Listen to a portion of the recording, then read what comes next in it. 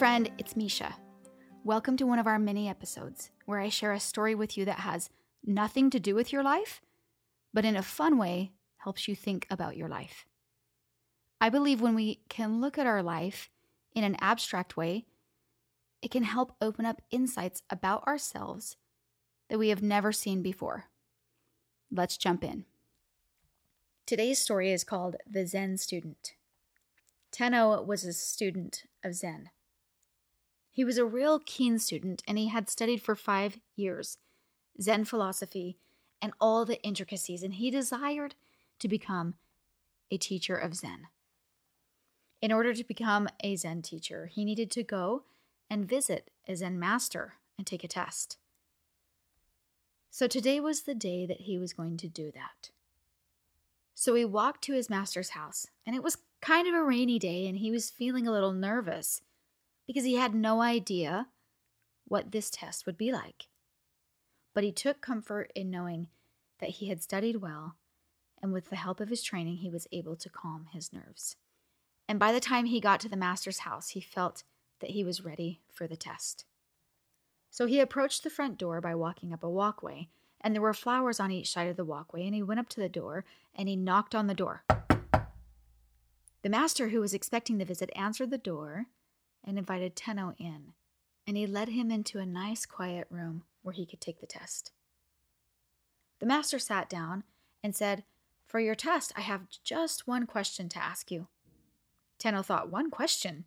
I've studied countless hours, and I've come prepared to talk about any aspect in great detail. What could this one question be?" And the master said, "When you walked up to my house, you walked along a walkway." And Tenno said, "Yes," and a little confused. And the master said, "There were flowers on each side of the walkway." And Tenno said, "Yes." And then the master said finally, "There was an umbrella on one side of the walkway. Was the umbrella on the right side or on the left?" And Tenno, not having noticed the umbrella, realized in that moment that he had failed the test. So he stood up and respectfully bowed to his master and went home and studied for another 5 years. The more aware we are, we become more sensitive, and we can appreciate the people, places, and things in our life. And when we do that, the richer our experiences become. If we are aware and sensitive, we're able to take steps to make things better. If there's any questions or insights you have, don't forget to reach out. I would love to hear from you. You can DM me on Instagram at myfriendmisha. I'm here for you. I'm here for you to help you take a little bit of time for a mindset check that will alter your days, and by so doing, alter your life.